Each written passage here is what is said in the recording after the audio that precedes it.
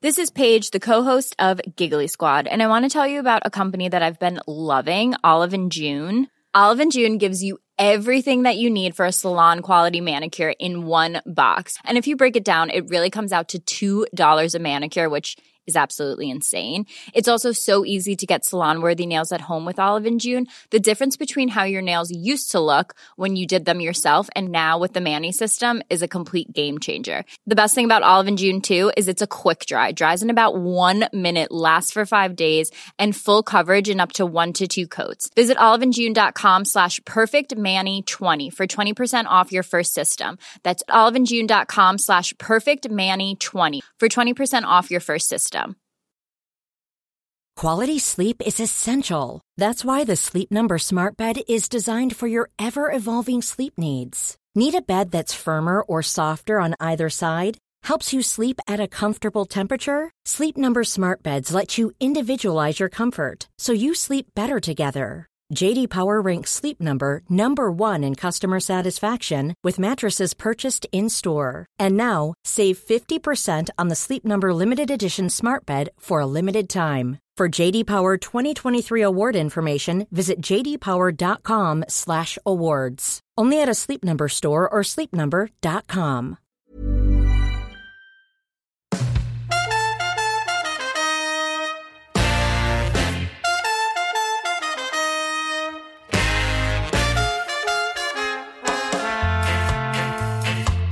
You're listening to the Cricket Collective on TalkSport 2 with me, Neil Manthorpe, and former England fast bowler Steve Harmison.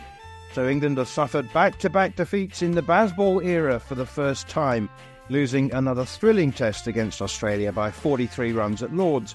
We'll naturally talk about the Jonny Bairstow stumping and hear the thoughts of both captains and legendary commentator David Bumble Lloyd.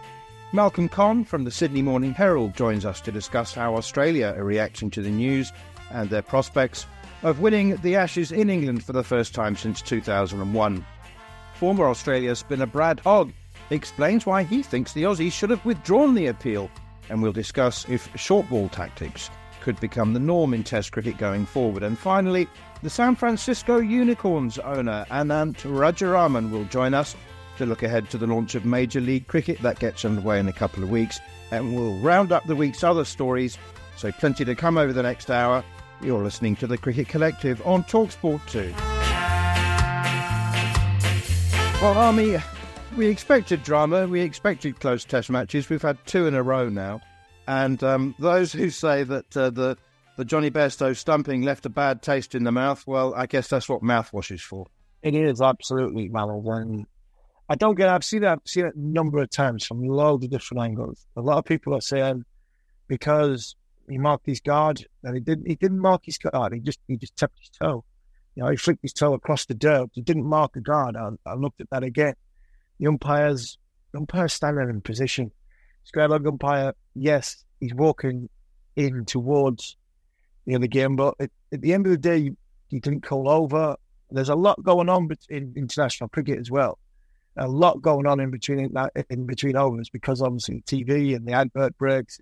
Possible change of commentators. So, but the one thing that's never changed is the over was called, and unfortunately for Jonny, the umpire didn't call over. Doesn't take away from the fact that it's a little bit of dodgy cricket because he's done it many times before. That's what Australia said. Carey catches the ball and throws it in one motion. He literally catches it, throws it in one motion, and at that point, when the ball left Alex Carey's hands, Jonny Bairstow's got 1 foot, if not nearly 2 foot inside the crease. And the ball's in the air as it's going back towards the stumps when Jonny Bairstow leaves the crease. So if Alex Carey throws it when Jonny leaves the crease, then I've got a bad taste in my mouth and think, you know what, that's probably not in the spirit because Jonny's not trying to gain an advantage.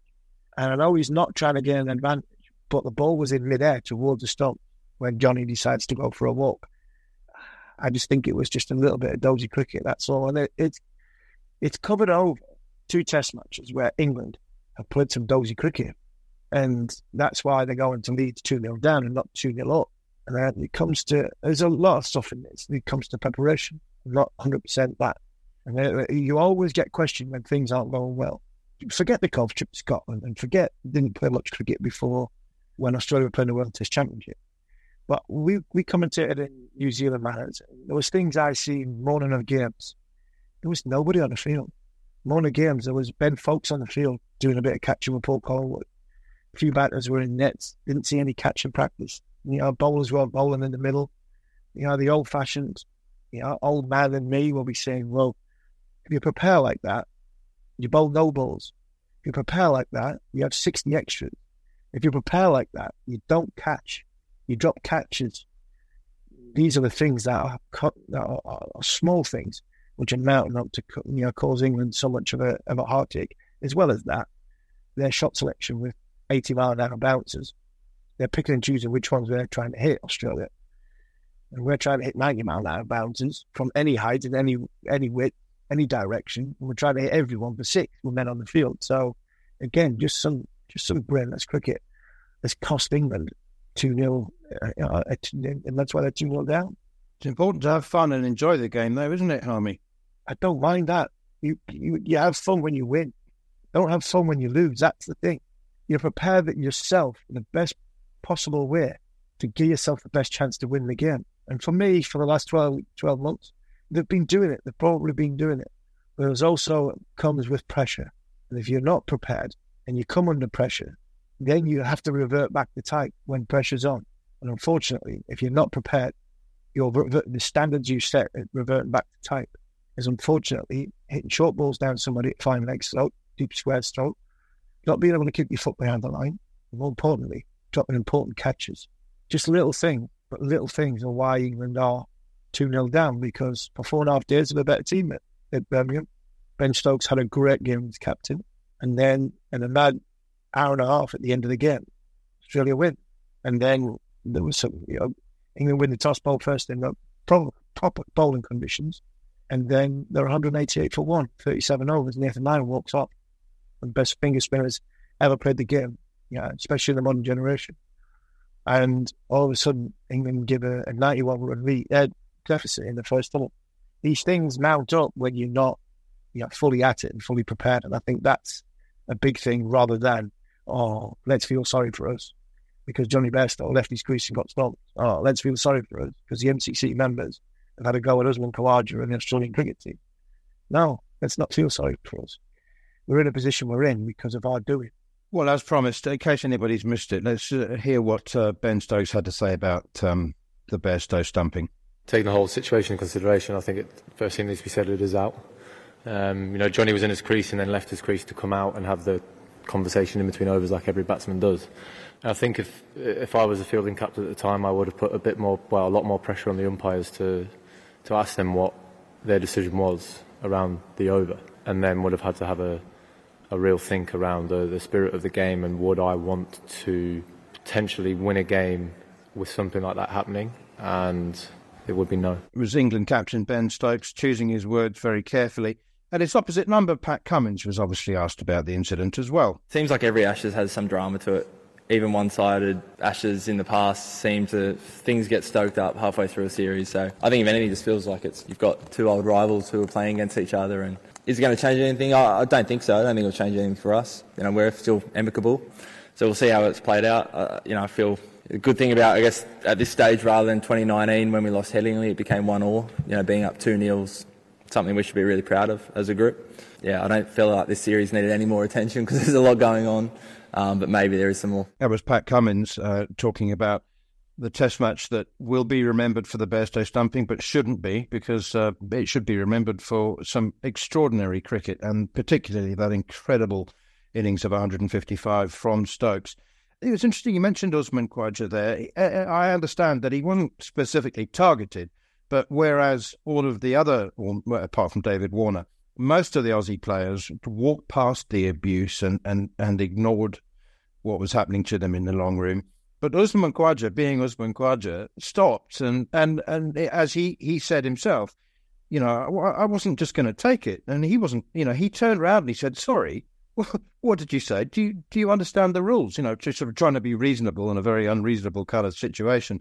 But it does bring into question one of, I guess, the oldest, longest traditions in world cricket. It's the only place in the world where the players do walk through the long room right next to the crowd. I mean, there are stewards there. There was a time when there were no stewards, and it wasn't uncommon for players to get pushed and prodded and jeered or cheered. But I guess in today's day and age, it will lead some people to question whether it's appropriate. Yeah, and that's it. If that had happened in many places around the world, there would have been a security issue being talked about here. But it's an interesting one. If the MCC members have gone too far and gone over the top, then they should be banned. Simple as that, thrown out, because that's not what, from a cricketing point of view, you want to see when you've got a team going through a public area. It's even worse upstairs in the toilet. To get to the toilet, you've got to walk across the corridor. Many times you come out the showers, shower around you, and you've got to sort of wait for the members to walk along the corridor so you can go back into the dressing room. So logistically, the loads changing facilities. How, from a logistic point of view, if they changed it where they said you can't go between the supporters, the members, then I would imagine it would cost a fortune, because the shower block, the baths, the showers, the toilets are not connected to the changing room. You have to go across the members' corridor to get into that facility. Then you've got to come down 2 flights of stairs where the members walk around, not a problem. It'll be interesting to see if Australia made a complaint and said, right, we don't want to be in a public area. Whether they get changed, because it's not possible. So, look, it was always gonna happen at some point. I'm not sort of bothered about it, because sticks and stones and people's having words. If somebody had been physical, then that's out of order. But Usman Khawaja decided that he was going to take them on. MCC they've reacted, they've done their bit. But like you said, many times before, 2005, there was no steward, there was no bit partitioned off. You had to sort of, excuse me, sorry, can we go? And want to be, Freddie did it. It was years and years ago. Freddie told a story where I think it was against the West Indies when he went out against Almari Banks at an over before lunch or an over before tea. He blocked one, belted him for 6, said he should have hit the next one for 6. He said he tells a great story. He says, I've hit this 6 and I don't know why I'm doing it. It's just he's thrown it up in the air and I've hit it, thinking, oh my God, what have I done that for? And then gone try and done it again and got bowled and walks back. And he said he's walking through the long room pavilion, no stewards, no partitions off. Somebody's hit him over the back with a rolled up telegraph. So it's happened before. We get it all the time. Many times I've walked back through the pavilion and I've been told that in no uncertain terms that I shouldn't have been picked for England. What are you doing playing for England? This is what the MCC members do to you when you walk through but society's changed, times have changed, and unfortunately, Australia have taken matters into their hands by saying, we're not going to take this. This is not acceptable. And the MCC have had to move accordingly to it. So it'll be interesting to see where this goes, because if touring teams say we are not walking through a public place to get to the field, logistically, Lords is not fit for purpose then from a dressing room point of view. Have to install an elevator. Okay, final word on this section then goes, as promised, to the one and only, the inimitable David Bumble Lloyd. He was speaking to Andy Goldstein and Danny Murphy on Drive on TalkSport. It didn't look great to me, and it depends if you go by the letter of the law. And what he could have said, the captain of Australia, what he could have said, look, don't come to me. I don't make the rules. He was out of his ground. We broke the wicket. He was out. Don't come to me. But you could just say, and I would definitely do it, because it depends what sort of person you are. I would have withdrawn the appeal and just said to him, listen, don't keep taking the mick out of us and give us a little bit more respect, or you're out. So there's different ways of doing it. Letter of the law is out. David, I heard someone talking this morning, knows more than cricket than I, but they were talking about the kind of acknowledgement around the cricket game that once you mark your crease with your foot, where you kind of draw an invisible line with your foot, is that he did that, and that should be enough, not the umpire, doing whatever he needs to do to move it on to the next over. Would you agree with that? Is that something that's normal? No, I don't agree with that. He'd been going out of his ground. He got under a bouncer. He'd been going out of his ground at regular intervals, just going out, wandering out. And they'd obviously latched onto it, because The wicket-keeper, Carey, in the same movement, he's not delayed anything. He's caught the ball, and in the same movement, he's broken the stumps and he's out of his ground. Now, it's a naive way of getting out. It's an unsavoury way of getting out. There's many people in the game. Ben Stokes was one. He said, I would have withdrawn the appeal. Now, Australia saw it differently. I have no problem with that. That's the way they play the game. Don't come to me, says Pat Cummins. It's nothing to do with me. He was out of his ground. The umpire gave him out. So you've two different ways of looking at it. But like that will create controversy. But it's about time, because it's been all so lovey-dovey as this Ashes. Yeah. It needed a bit of arc. But would you have had a problem if we would have done it, Bumble? Yeah, absolutely. It's one of them things. I mean, you play it hard. And they always say you play hard, you play tough. It's a non-contact sport. And so, by the letter of the law, this lad wandered out of his ground, Johnny Bairstow, who I think is a fabulous cricketer, and he brought the wicket-keeper. You don't need to go any further. You can ask everybody in the world. Some will say, yes, I'd have done it. Others have said, no, I wouldn't have done it. And so, Pat Cummins, who seems to be a nice enough bloke, he said, no, it's nothing to do with me. He was out of his ground. The umpire gave him out. Ben Stokes comes on and said, I'd have withdrawn the appeal. Well, do you think this is going to trigger a positive or negative reaction? Because what I mean is, sometimes when you play sport and your emotions too high and there's too much revenge in your mind, you can get a bit too aggressive and too stupid with your eagerness to win the next one to shut them up. Do you know what I mean? I do, Danny. And I think when I've just said it needed a spark to ignite this Ashes series, and certainly the way that Ben Stokes played after that incident, he obviously, got his dander up really and played wonderfully well. But there's also that they say it'll come back and bite you in the backside. And so there are 3 more matches to go. But it needed a spark. It's never has been all lovey-dovey as at the Ashes. And that might be the spark. England have got to come back from 2-0. Now, they've played some lovely cricket. Let's go to football, Danny. You can play beautiful football and lose. Yeah. It's about win. You've got to win. The one and only David Bumble Lloyd. Don't forget, Harmy will be back alongside John Norman on TalkSport at 7 p.m. after every day's play with the following on Ashes Inquest. Right, continuing to look back at Lords and particularly addressing the Johnny Bairstow stumping, let's hear from former Australia spinner Brad Hogg. He was speaking on TalkSport Breakfast and said he was disappointed Australia didn't call Johnny Bairstow back after he was dismissed. Look, I was disappointed from the start. I thought Australia should have called Bairstow back. It's not the same as a Mankad. It's not the same as a stumping. It's not the same as running someone out when they've been batting out of their crease. Bairstow wasn't batting out of his crease. He was batting in his crease. He'd done the same act a number of times at the end of the over beforehand. Australia should have warned him if they were going to do this. He wasn't taking any advantage. The umpires, both of them, weren't looking at the stumps when the stumps were broken and Bairstow was out of his crease. They all thought that the ball was dead.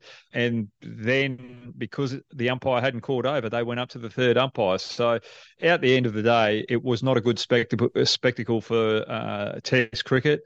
England, for me, were hard done by, and you don't want to win a Test match by taking cheap wickets like that. It's just not cricket, Brad. That's what the saying come from, I suppose. It's not cricket. But they've not cheated, have they? I mean, it's just a winning mentality that's just probably gone right to the boundary of sportsmanship. But part of me says that's why Australia keep winning.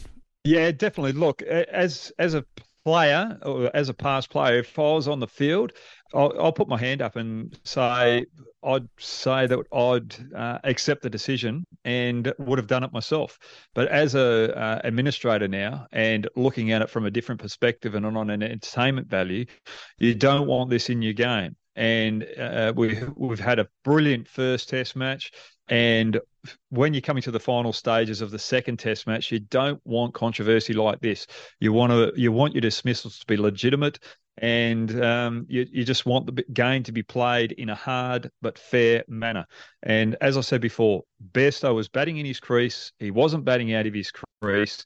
He marked it and then walked off. And for me, I thought Australia pushed the boundaries of the spirit of cricket here. Well, that's former Australia spinner Brad Hogg speaking to Natalie Sawyer and Dean Saunders over on TalkSport Breakfast on TalkSport.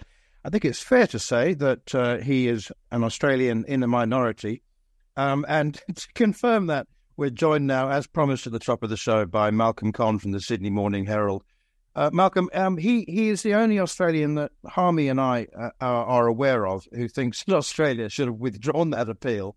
Yeah, well, he's a lovely bloke, Brad, but his wrist spinners have always been a little bit different, and Brad's been more different than most. So there's probably about 3 technical issues and understanding of the law that he's missed on the way through. But I love his sentiment for trying to look after the Poms. Your view, I mean, was there any semblance of debate in your mind? No, he was out. He walked out of his crease and he's out. I mean, from the age of 6 when we start playing cricket, if you walk out of your crease and someone takes the bails off, it's the stumps, you're out. And it's still the same in Test cricket, you're out. So I'm in the Owen Morgan, Andrew Strauss camp, who sort of described it as sort of dozy and naive. I just think that a lot of the fuss is around the fact that obviously Bairstow's going to be very disappointed and very embarrassed that he got out at such a pivotal moment when the situation was probably set up for him to play one of his sort of amazing baseball innings, that he's done something as dopey as that, walked out of his crease and given the Australians the opportunity to get him out. So it's a batsman's responsibility to stay in his crease. It's the same with man-cads. I hate man-cadding, but if batsmen walk out of their crease, then they're fair game. So I can't see an issue, but clearly there seems to be one.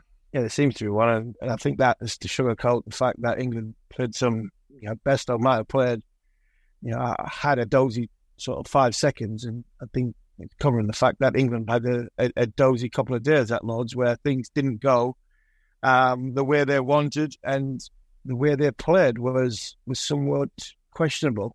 And I think the Bairstow incident has maybe taken this pressure off that dressing room, who hasn't performed at Lords. And when you look at that, Malcolm, you see the sort of, I think, all the rhetoric about what's happened with Johnny Bairstow and England feel hard done by.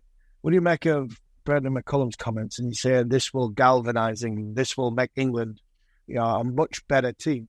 Well, I've got to say, I'm particularly surprised at the way Brendan McCullum's doubled down on all of this. I mean, if you look back at his own career as a wicketkeeper and then as captain of New Zealand, he did similar things himself, and they were quite legitimate. So I'm not sure that he's in a position to go hurling cricket balls around in glass houses. I'm particularly surprised that England aren't focusing on themselves. I mean, they've been in positions in both Test matches to win them, and I think that they've given away winning positions with dumb cricket, and I wonder how well prepared they've actually been for this series, whether having sort of golf and bar bonding tours to Scotland when Australia's playing the World Test Championships against India and having a tough cricket going into the first Test, and then seeing England not fielding particularly well, dropping catches. The second Test, they gave away 60 extras, most of which were either byes or no balls and wides in a match that came down to 43 runs. I just think that it's a welcome distraction for Bairstow on the way that the team hasn't played particularly well. I mean, if you look at the situation with spin, they didn't have a plan B for Leach if he went down. It's very disappointing that he's out with a back injury, but as we've seen with Nathan Lyon, you can do a hamstring or a calf at any stage, and you need a plan B. They didn't have one. I think that England should be really disappointed that they put themselves in winning positions and haven't capitalised. And I think this is a welcome distraction for them. Malcolm, I can't remember too many times in the last 20 years when Australia has been put under such intense pressure in both Test matches. And the way that they've stood up to that pressure, and particularly the captaincy of Cummins, I mean, I guess it's understandable because it's an England Ashes series, so all the attention in England anyway has been on England and what they've done wrong. But this Australian team has been immensely impressive. It's incredible the way that they have continued to hang on, because I thought for most of that first Test, England made the running. And certainly after that first day when they were 8 for 393 and the Australians were just hanging on, the Australians were cock a hoop when England declared, because they could see themselves facing sort of 450 for another half hour with the way Joe Root was going. So I think there's an advantage lost there straight away, where a match that was so close and another 50 runs I think would have been made all the difference. So I'm a bit concerned that actually England, when they have played well, when they have set themselves up with positive cricket, have sort of been drinking the Kool-Aid out of the Bazball Colt barrel and have actually wasted their opportunities. Michael, would you say this is I've played against, I think, the best side of all time in sort of my Ashes career at the start, 2002-03, Steve Waugh's team, Ricky's team in 2005. You say this is the best one that's come over to England since 2005? Oh, absolutely. And they're primed for this. I mean, this is an experienced group in their 30s who have got a point to prove. They haven't won in England for 22 years. They want to lay down the marker that they are the best team in the world, that they won the World Test Championship, and they want to win in England. As Steve Smith said, it's on his bucket list. It's the one thing that he hasn't done in an amazing cricket career. So the Australians are primed for this, and they know that this could be the sort of the farewell tour, particularly those fast bowlers. Harmy, you know yourself, once you get into your 30s, you start to feel it, and I'm just interested to see how much longer some of those bowlers can go on. But and Nathan Lyon's now 35. Unfortunately, he's out for the rest of this series. So these Australians were determined to really be able to hang this shingle on their wall. Just before I ask you about possible changes for Headingley, let's hear from Nathan Lyon talking about his replacement, if he used to be his replacement, Todd Murphy. I've got a lot of confidence in Todd. Firstly, he's a great kid. He's wanting to learn along the way, which is amazing. But his stock ball is good enough in international cricket. We've seen that in India, in arguably the hardest place to bowl spin. Yes, it's going to be a different challenge with the England batters, but if they do come at him, I think it provides Todd with a decent challenge, but opportunity to leave his footstep within Test cricket here in England. So it's a big Ashes series. He's excited by the opportunity.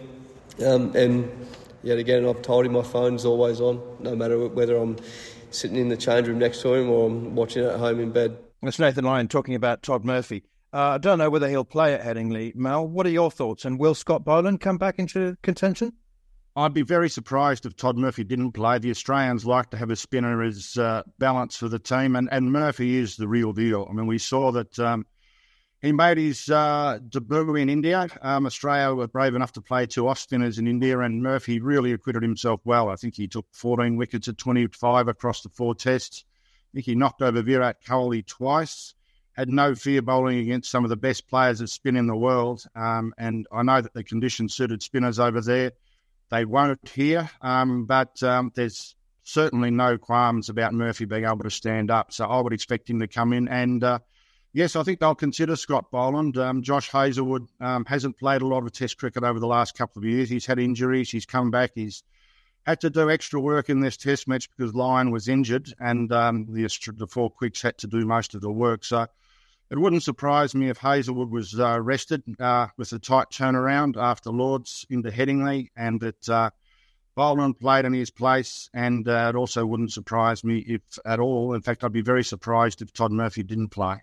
And Malcolm, just finally about this Australian team. We talked about England's team at the top, about galvanising them over the Bairstow incident and McCullum, and possibly sort of papered over cracks that England have had in this series. How do you expect Australia to go about their work with a hostile Headingley crowd? Are we expecting an even harder-nosed Australian side to be sort of more as a unit going into what would be possibly the end of the Ashes?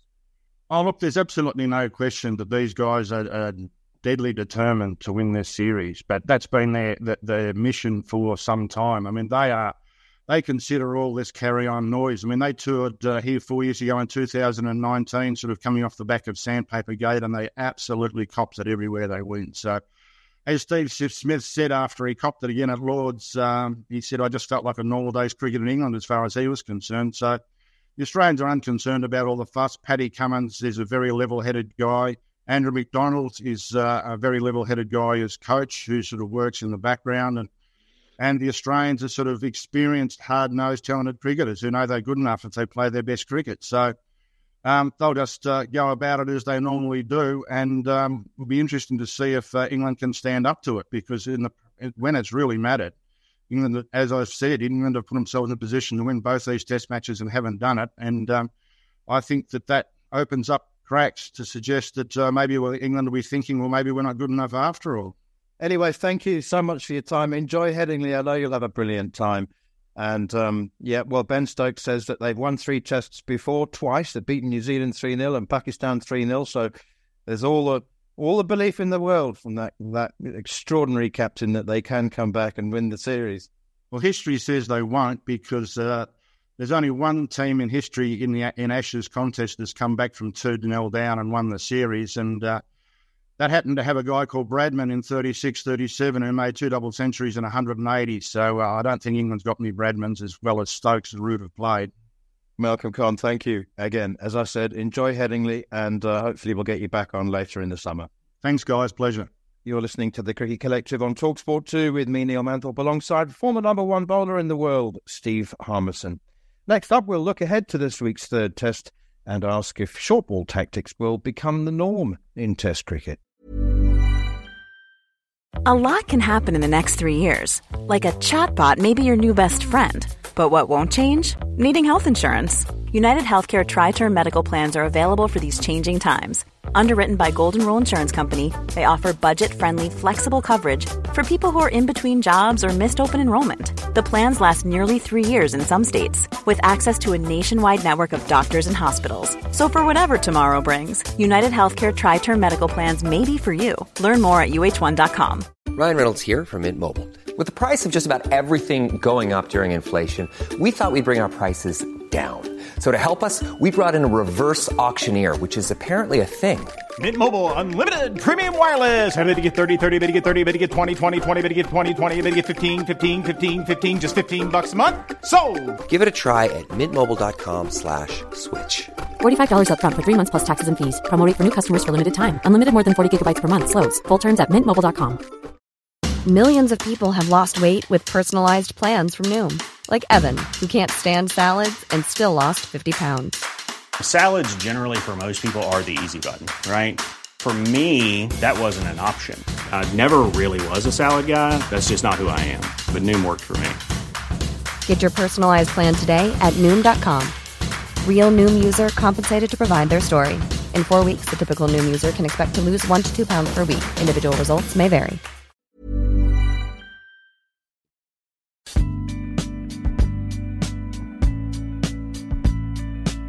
You're listening to the Cricket Collective on TalkSport 2 with me, Neil Manthorpe, and former England fast bowler Steve Harmison. And if you've missed any of the show or you wish to catch up, you can download the podcast from the following on feed, now available via the free TalkSport app or wherever you get your podcasts. Ben Stokes is bullish and confident, as you would expect. And he said, after that defeat at Lord's, that the situation they find themselves in couldn't be more perfect for him and his team. When you then sort of sit back and understand where we are at in the series, it's actually very exciting to know that the way in which we are playing our cricket is actually couldn't be more perfect for the situation we find ourselves in. You know, we have to win these 3 games to get this earn back.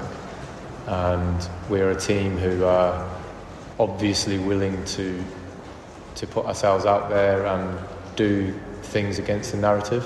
So now these next 3 games is an even a better opportunity for us that I think that we've ever found ourselves in before. Well, that was Ben Stokes. I don't know about how perfect being 2-0 down would have been in your day and age, Harmy, but as Ben says, his team does things differently these days.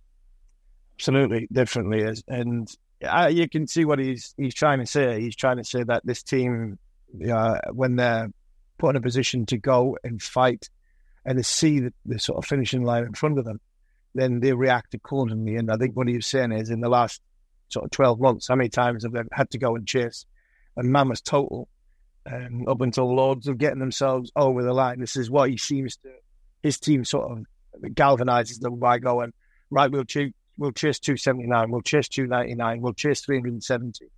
You know, this is what this team is good at when they see the finishing line in front of them.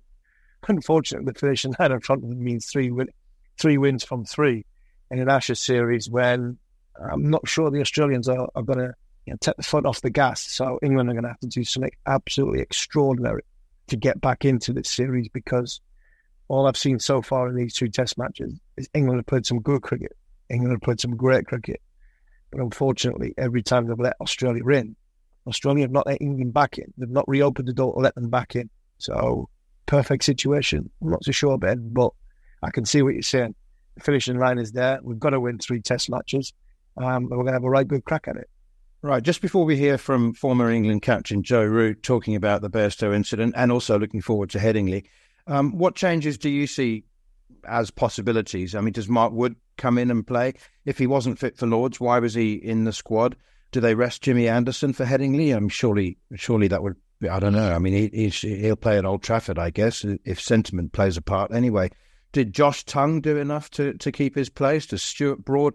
Gosh, I mean, suddenly there are a lot of possibilities opening up. You said last week that you didn't think that, that England were actually going to use this squad of 16. You said you thought they were basically going to rotate 12. But suddenly, it looks like all 16 have got a shot. Yeah, they're coming back into it. I didn't see the Josh Tongue selection. I thought that was left field. I thought the big fella did brilliant. I thought he was excellent. I thought he was a point of difference. So I'm pleased he was in. That was an added bonus for me watching Josh bowl. Mark Wood has to play. You've got no question now. 95% fit, 90% fit. If he said he was like that at Lords, tough, you're going to have to play. We can't bowl 80-mile-an-hour bounces at Australia and expect to win. Yes, we're getting wickets, but we've just 370 there in the 4th innings because their bouncer bowlers are a lot quicker than ours. It's a different game. So Mark needs to play. Tongue needs to play. There's a bit of rain forecast for Headingley this week, which would mean Anderson probably would have to play in that role with a look up rather than look down. But I think Jimmy looked at after 2 test matches, he looked as though he probably needs a rest, and we possibly need him for Old Trafford. We get a positive result at Headingley. So my bone attack will be Tongue, Wood, Broad. Moeen Ali's going to come back in, and Ben Stokes. Ollie Robinson looks miles away. He really does. He looks, from a pace point of view and nip off the surface, he looks back to the sort of the old Ollie Robinson that John Lewis criticised in Australia. And whether it's a rhythm thing, whether he hasn't bowled, whether he's still injured, we don't know what happens behind the scenes. But Ollie doesn't look the usual self. He was averaging 78 mile an hour, trying to bowl bounces at that. There's no point picking him. So all that comes into the mix, and then the other one would probably Dan Lawrence have to play back number 3, because I'd be very surprised if Ollie Pope will play this week if his injuries are as bad as what they look. He didn't feel in either innings, and he can't go into this game and get a substitute because he's come into the contest with an injury, so you can't have a substitute. So unless he's going to have field slip, or I'm not sure where, from a fielding position where you'd fit him in. You'd want him in for his batting, but if the shoulder's hampering his batting as well, then I think you're better off just picking Dan Lawrence and making sure he's fully fit going forward. So I'd imagine there'll be the selection conundrums. But for me, the bowling is so important. Wood, Tongue, Stokes, Ali, and if Broad is fit and can get through the 4 test matches now in 5 weeks, I think Stuart Broad would be the other bowler I'd pick. And I'd give Jimmy Anderson a rest for Old Trafford, and I'd leave Ollie Robinson out. And now, as promised, here's Joe Root on the Johnny Bairstow stumping and England's prospects at Headingley. To be honest, I can't believe how much has been covered on it. Personally, I try and put myself in that situation, that position, and I'd like to think I'd have dealt with it very differently. I think Ben spoke very well on it at the end of the game. As a team, we want to play our cricket a certain way, and we want to leave a certain legacy, and clearly, it's been very different how we've gone about cricket, Test cricket, in the last 18 months, in terms of how we play our cricket physically, if you like. But I also think we play our cricket in a slightly different way in that respect as well. But I think it's time for everyone to move on, and let's concentrate on this game now. For us, we've got 3 opportunities to win the Ashes. We've got to play well for 3 games, but we've shown our recent form that we're more than capable of doing that. We love playing at this venue. You go back to 2019, that Ashes environment, the crowd and the atmosphere that was created throughout that Test match was incredible. That last day, the noise, the interaction from the crowd was exceptional. And that's why we love playing here, is because we're so well supported, and it makes for a brilliant spectacle. So I'm sure we'll get a similar amount of support this week as well. It's a big blow there. Ollie's been phenomenal for us for the last 18 months. He's stepped up as vice captain of this team, and the more responsibility that's been given to him, the more you've got out of him as a player, as a leader within the group. He'd be a big miss for us. Obviously, he's a hell of a player. He's a great mind to have in the group as well. I think Ben gains a huge amount from having him as vice captain, as do a number of the guys around. So, of course, it'd be a big loss. He's been an integral part of this team, and will continue to be for many more years to come. There was an incredible session at Lord's, session and a half almost, where we had something like 98% bouncers, and I personally thought that the umpires needed to intervene or at least be a lot stricter. I mean, what happened to 2 and over? It's absolutely crazy. This is what Marcus Trescothick had to say on that subject. We as coaches were sat on the balcony watching it and thinking how it's going to change the game and adapt the game, because I think you can clearly see, and maybe on a pitch like it is at the moment, when it's a little bit too paced and sometimes the ball comes off at different bounces. I think we saw the 2 from Joe Root, one bounced at a certain height and then another one got out tonight. It might change the way that the game is played. When the ball gets old and the pitches are flat, you might see a lot more of it in future time to come. England batting coach Marcus Trescothick talking about the short ball tactic. You can understand why both teams resorted to it, Harmy. There was, the ball was old and soft. It wasn't doing anything off the pitch. But it created a surreal scenario. It was dreadful viewing. And I thought the umpiring was poor. Yeah, I think there could have been, you said 2 for the over. There was more than that, but the umpires could have given wides, could have given no ball, and then that would have, I'm not saying that they would have stopped, but it would have been harder to bowl, constantly, bouncer after bouncer after bouncer. Look, I don't have a problem with that tactic. The issue I have cut with it is they're bowling at 90 and we bowl at 80. It's a completely different context when it comes to that.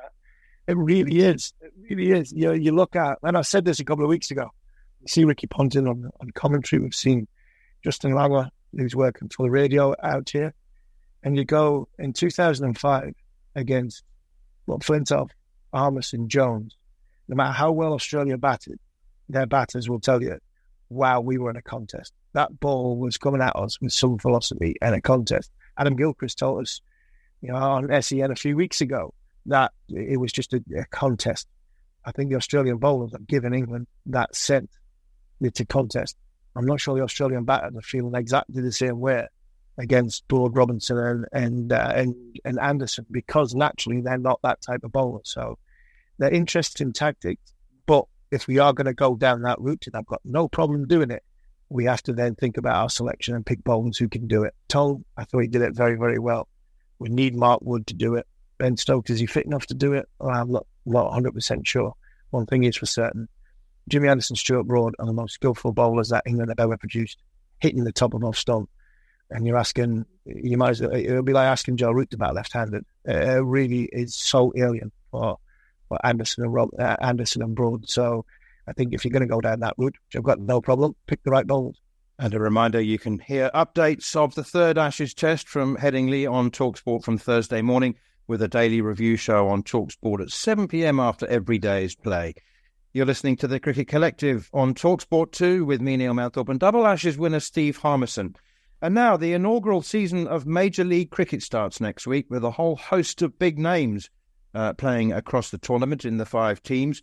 Ahead of the start of the competition, Harmy and I caught up with the San Francisco Unicorns owner, Anant Rajaraman, to get his thoughts ahead of the first game in Dallas. Let's start with you.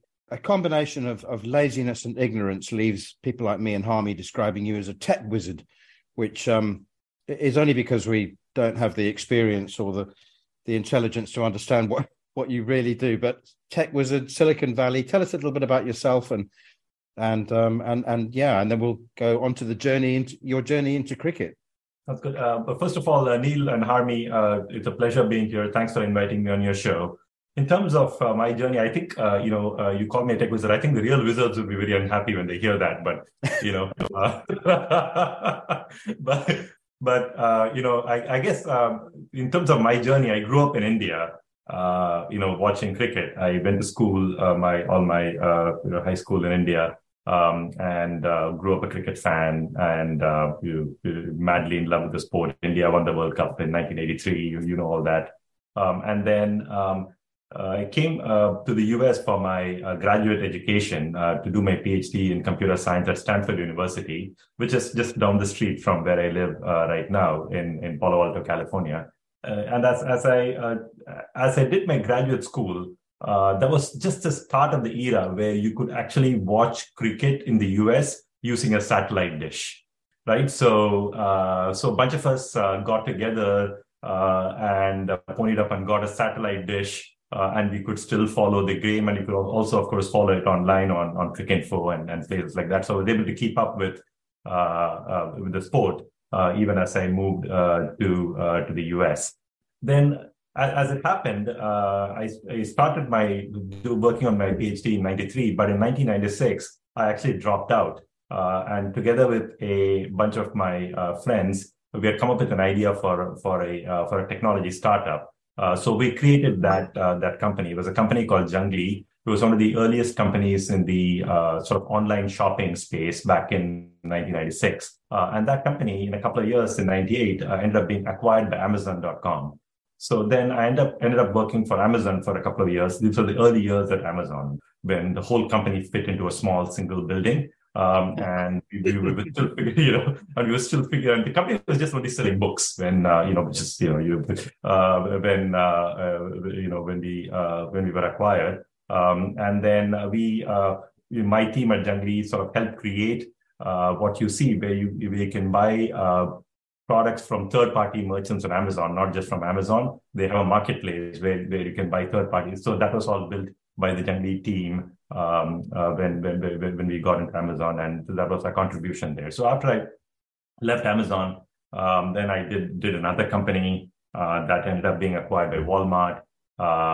Then these days I'm doing venture capital, where I invest in young companies that are doing interesting things. So that's kind of my journey on the on the business side. But throughout all this, I've been following cricket, travel to see it, follow the game closely. And then when the opportunity came along to sort of invest in Major League Cricket, I jumped in together with my partner, Venki. We decided that we actually wanted to own a team. And so we became owners of the San Francisco Unicorns. It's not something I've ever have imagined, 25 years ago, 30 years ago, watching cricket in India, that I, end up owning a cricket team in the US, but, life is strange. And Anand, you just describing yourself and talking so passionately about cricket and moving in your sort of life in circles that you've done it in. And a couple of things that comes to me off the back of what you've been saying is you understand what a startup and a company where it can go. So I think the obvious question, the passion you have about cricket and what you've seen about MLC cricket at this minute in time, how confident are you that this is the right way we're going? This is the right choice I've made. And if we keep investing in this certain way, like many other companies that you've done, that this will take off in the US, cricket in the US, probably the first time it's ever taken off. Look, the key innovation, and sometimes I've explained this to people, is that cricket used to be 5 days long. We still love Test cricket, but I don't think that's the right model to bring to the US. And even one-day cricket is far too long a format. I think the big change, the huge innovation that's happened in the last 20 years is 2020. And 2020 has brought the game down to like a 3-hour chunk. Which I think is the perfect package for the world market. I mean, the overall the popularity of cricket even in India has increased since 2020. I wouldn't have believed that the popularity of cricket in India can increase, but it's actually increased due to 2020 and the IPL. And so it's actually the perfect package. It's sort of the right similar size to like a baseball game or a football game. So it's a right size package to bring to the US. That's one part of it. The second part of it is, I think it's sort of it's exciting all the way through. There's action all the way through. There are no dull moments in the game. That's super interesting. And the third is that the market, I think, is ready for it.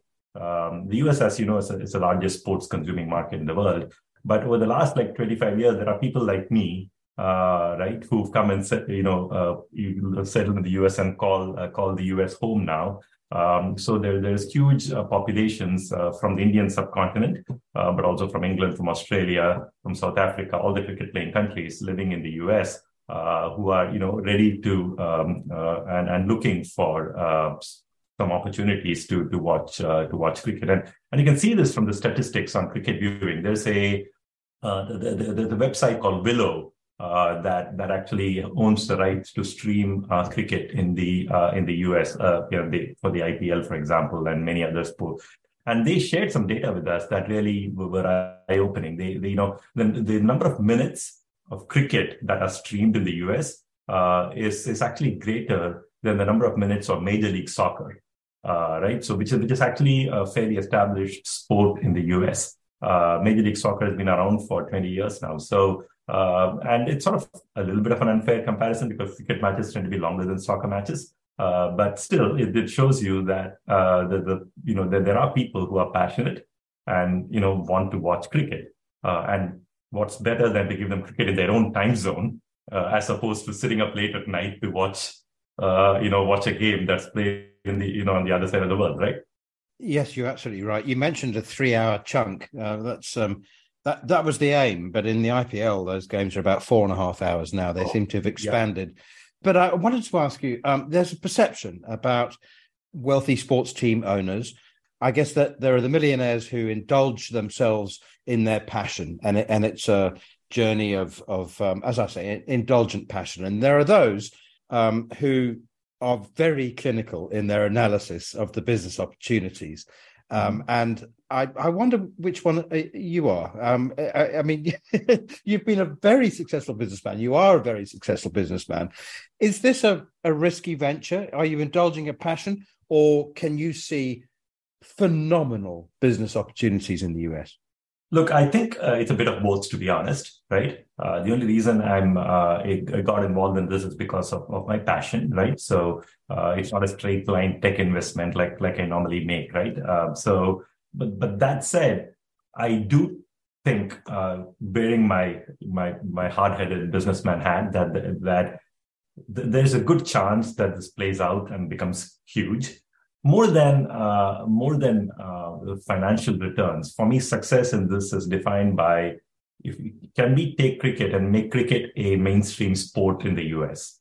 I think that is the definition of success that I'm using here, as opposed to what is there, are there gobs of money to be made here, right? So that's we're all the team owners. We are passionate about cricket, and we come in with open eyes. I think it's going to be like the first 5 years, to be very honest, are probably going to be a money sink, right? So it's probably going to take a lot of investment for the first 3 to 5 years to build up the audience, to get the local broadcast market, for example, used to cricket, because the local TV broadcasters have, cricket is a new thing to them, right? So it's not like they're jumping up and down to show cricket on prime time on their TV channel. So that's going to take some time. Get the local advertisers warmed up. That's going to take some time. So it's probably going to take 3 to 5 years of investment before this takes off. But what I'm hoping is that after the 3 to 5 year investment time, it takes off like a hockey stick. And this is, by the way, this is very similar to the way we think of startups in Silicon Valley. If you think of any startup in Silicon Valley, I was an investor in Facebook, for example, in the early days. The first couple of years, 2 to 3 years, you're in investment mode, right? So you don't even have a product yet. You have to invest to build the product. You have to invest to market it, right? And you start seeing profits, if you're lucky, from year 4 or 5. And if you're some companies, you don't even see it after that, right? So Amazon, for example, became profitable only after like 10 or 15 years of being in existence, right? So famously, but now they're one of the most profitable companies in the world. So we're used to this model in Silicon Valley of being like patient investors, where you sort of have to, invest for a few years before it takes off. And how important? There's two things to this question. How important is the American team in this, because they're in the World Cup qualifier in Harare in Zimbabwe in July? How important is that the national team starts to perform and gets better? And then to knock on from that is how important, when you're talking about investment, bringing some of the world stars to the 6 franchises that are going to perform, because it's all well and good investment in a brand, but if you've not got the stars, then credibility goes a little bit. So how important is it that you get that model right, that the best T20 players in the world in the next 3 to 5 years come and play in the Major League Cricket?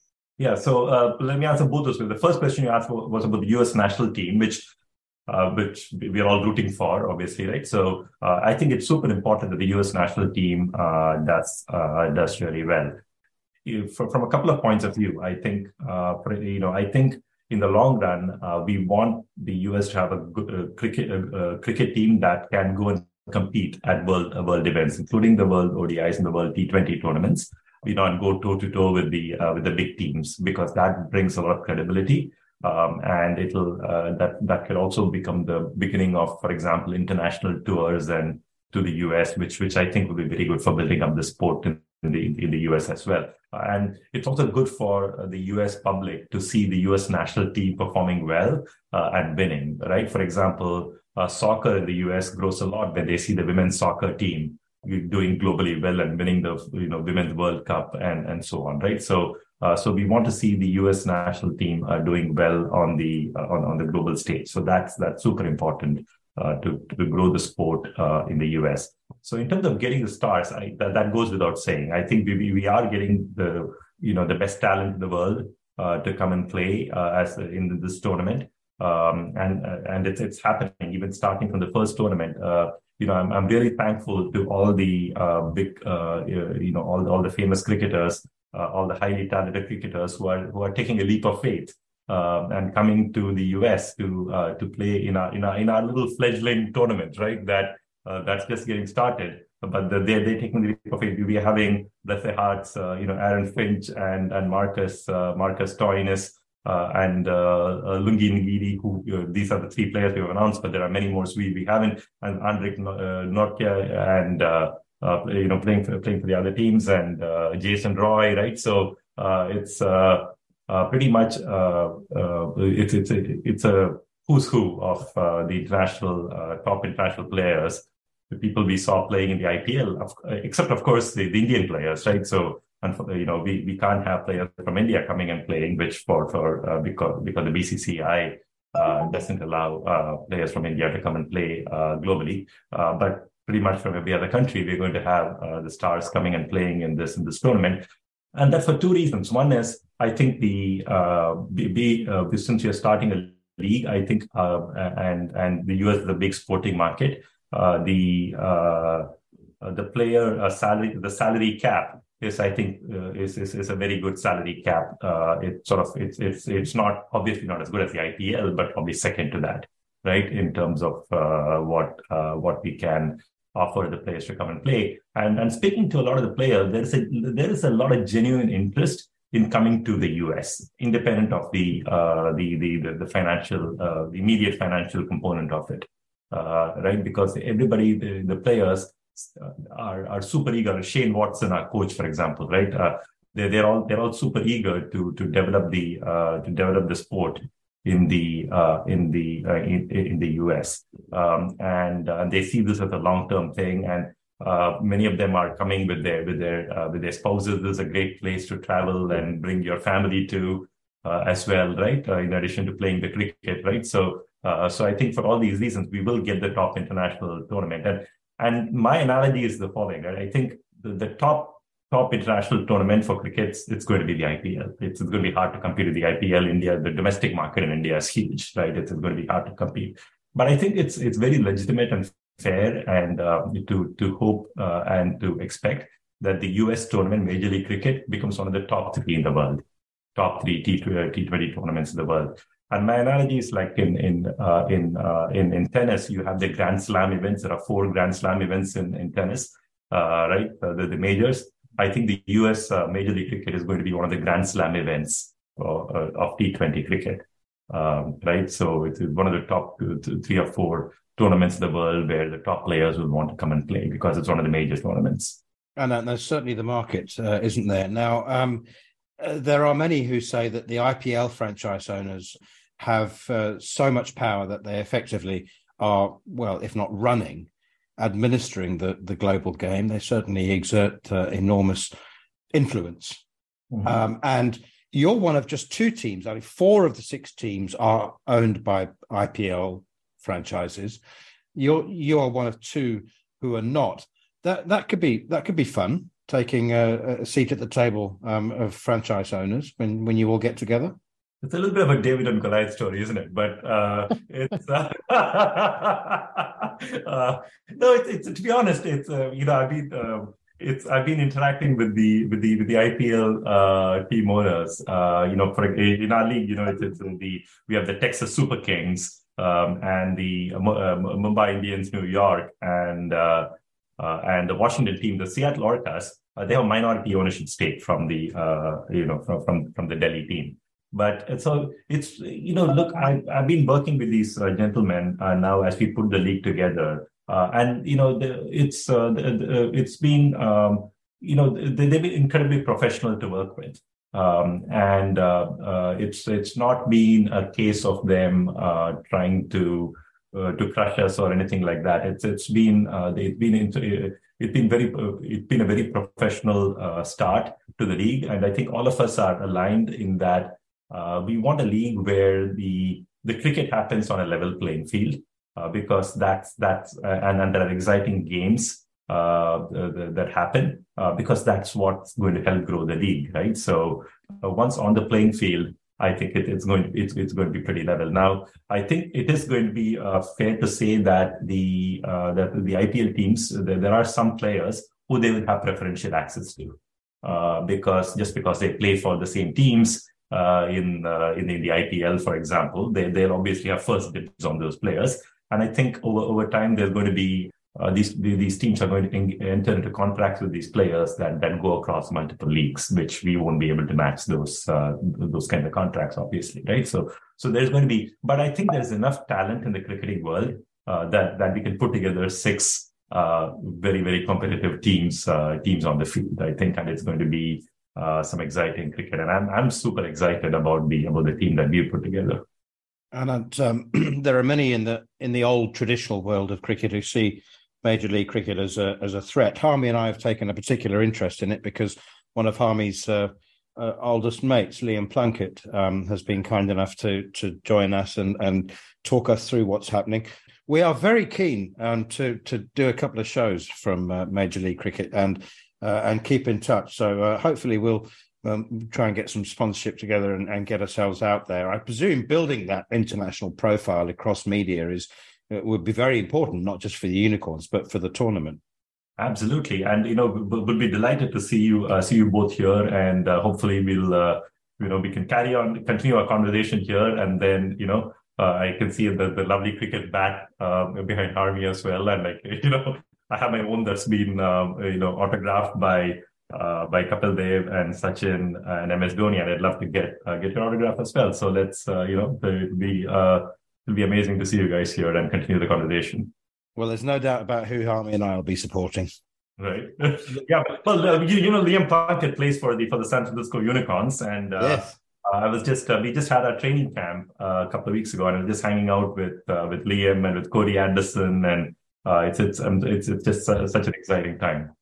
Yeah, we just spoke to Liam, and I've known Liam since he was 14 years old, and seen his upbringing, seeing through his upbringing, and to see him move to America, because he actually more or less moved to America during his Durham days when he was playing with me at Durham, and seeing his enthusiasm over the last probably 6 or 8 weeks, Manners, and the way he talks about Major League Cricket, what he did say about 6 weeks ago. And we were looking at each other, and we were patting him on the back, saying, "Yeah, how Harron's encouraging. He's got a new lease of life in Major League Cricket, but let's see where it goes in a few weeks' time. And we've just literally had him 5 minutes ago talking to him about it, and he's still got that spring, that zest, that this is going to be a great success. And I think I speak on behalf of Neil, myself, I hope it is a great success, because cricket in America, I think, changes cricket around the world. And I think, fingers crossed, and we all wish you all the very, very best. Thank you both. Thanks, Arnie. It's things are coming together. It's always, it's the first season, so it's a bit chaotic as we bring things together from a business standpoint. We have put it together, a bunch of IPL teams, a bunch of US teams, and it's sort of it's a new league that we're starting. So it's chaotic, but I have high hopes that once the cricket starts, everything's going to be smooth. Anand Rajamaran, thank you so much for your time. It's been brilliant talking to you. We look forward to catching up again. 40 days to go. And I hope everything goes well. And we wish the Unicorns all the very best. Thanks, Neil. Thanks, Harmy. It was lovely talking to you. That was the San Francisco Unicorns owner, Anand Rajaraman, speaking to myself and Harmy ahead of the launch of the inaugural Major League Cricket in the USA. All right, just a couple of other news items. England women went 6-0 down on points, that is, in the Women's Ashes series, and need to win all of their remaining 5 games to win the Ashes for the first time since 2013-2014. It was a close first T20, but again, just the class of the Australian women's team pulled through when it started to get close. Their experience was vital in the end. The T20 finally reaches the quarterfinal stage. Been an absolute marathon, which is ironic for the players because it's T20 cricket. Yeah, it must have felt like at least a marathon to most of them. They're playing like 7 games in 10 days. But the quarterfinals decided: Birmingham against Essex, Lancashire, Surrey, Somerset versus Notts, and Hampshire against Worcestershire. No surprises there, Harmy, were there? No, I don't think so. I think the best 8 teams seem to be the ones that got through. Somerset, look, a fantastic outfit. Well, the record won at 12 wins in group stages. So Birmingham, they did well, got 11. Big 2 playing each other on the Lancashire and Surrey. You would love to have seen that on finals. They're the big teams with the big stars, the big players on the big occasion. But one of them is not going to be at finals day. As much as Somerset has played unbelievably well, and Birmingham have played fantastically well. When it comes to pressure cricket, I think the winner between Lancashire and Surrey will be the ones that go on and win the competition. But you're right. For the shortest format that we do have, it started an awful long time ago, and it doesn't end. And it doesn't end anytime soon either. So you feel for the players a little bit.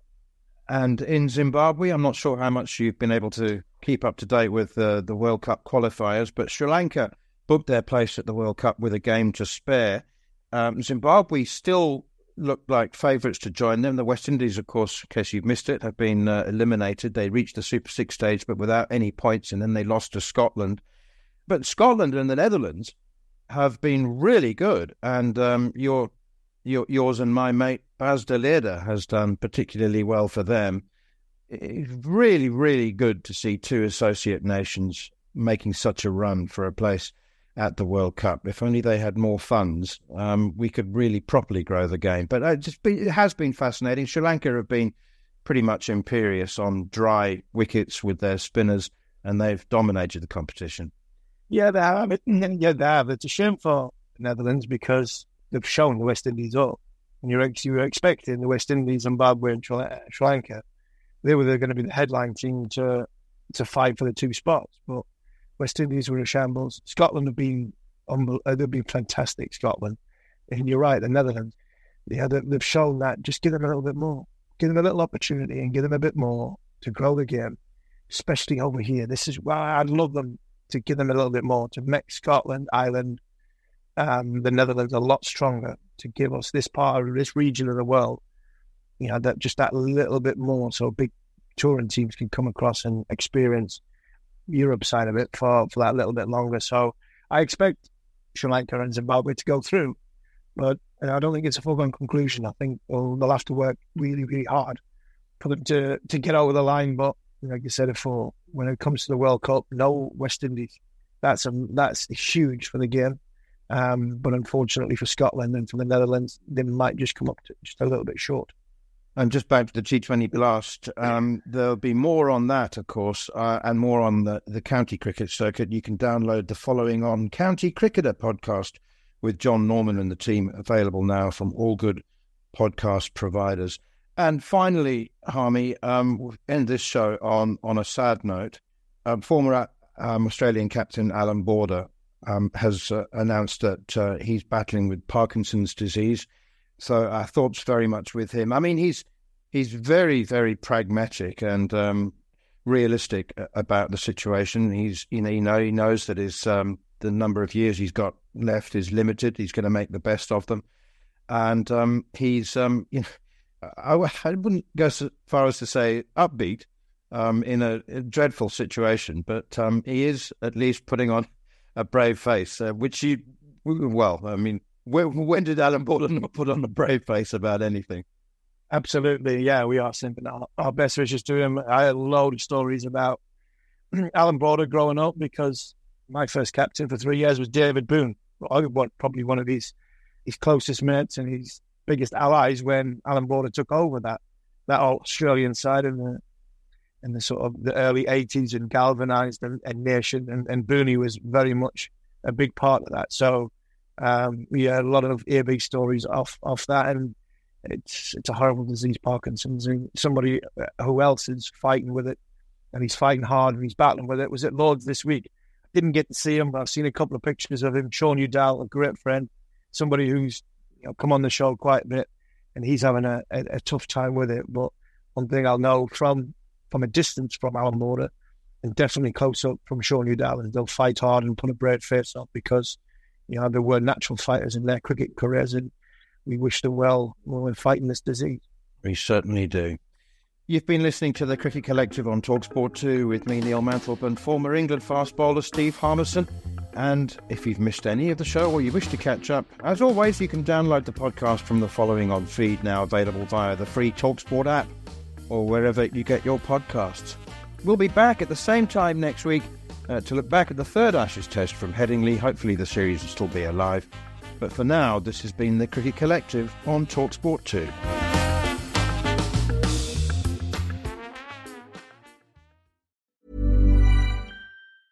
Mom deserves the best, and there's no better place to shop for Mother's Day than Whole Foods Market. They're your destination for unbeatable savings, from premium gifts to show-stopping flowers and irresistible desserts. Start by saving 33% with Prime on all body care and candles. Then get a 15-stem bunch of tulips for just $9.99 each with Prime. Round out Mom's menu with festive rosé, irresistible berry chantilly cake, and more special treats. Come celebrate Mother's Day at Whole Foods Market.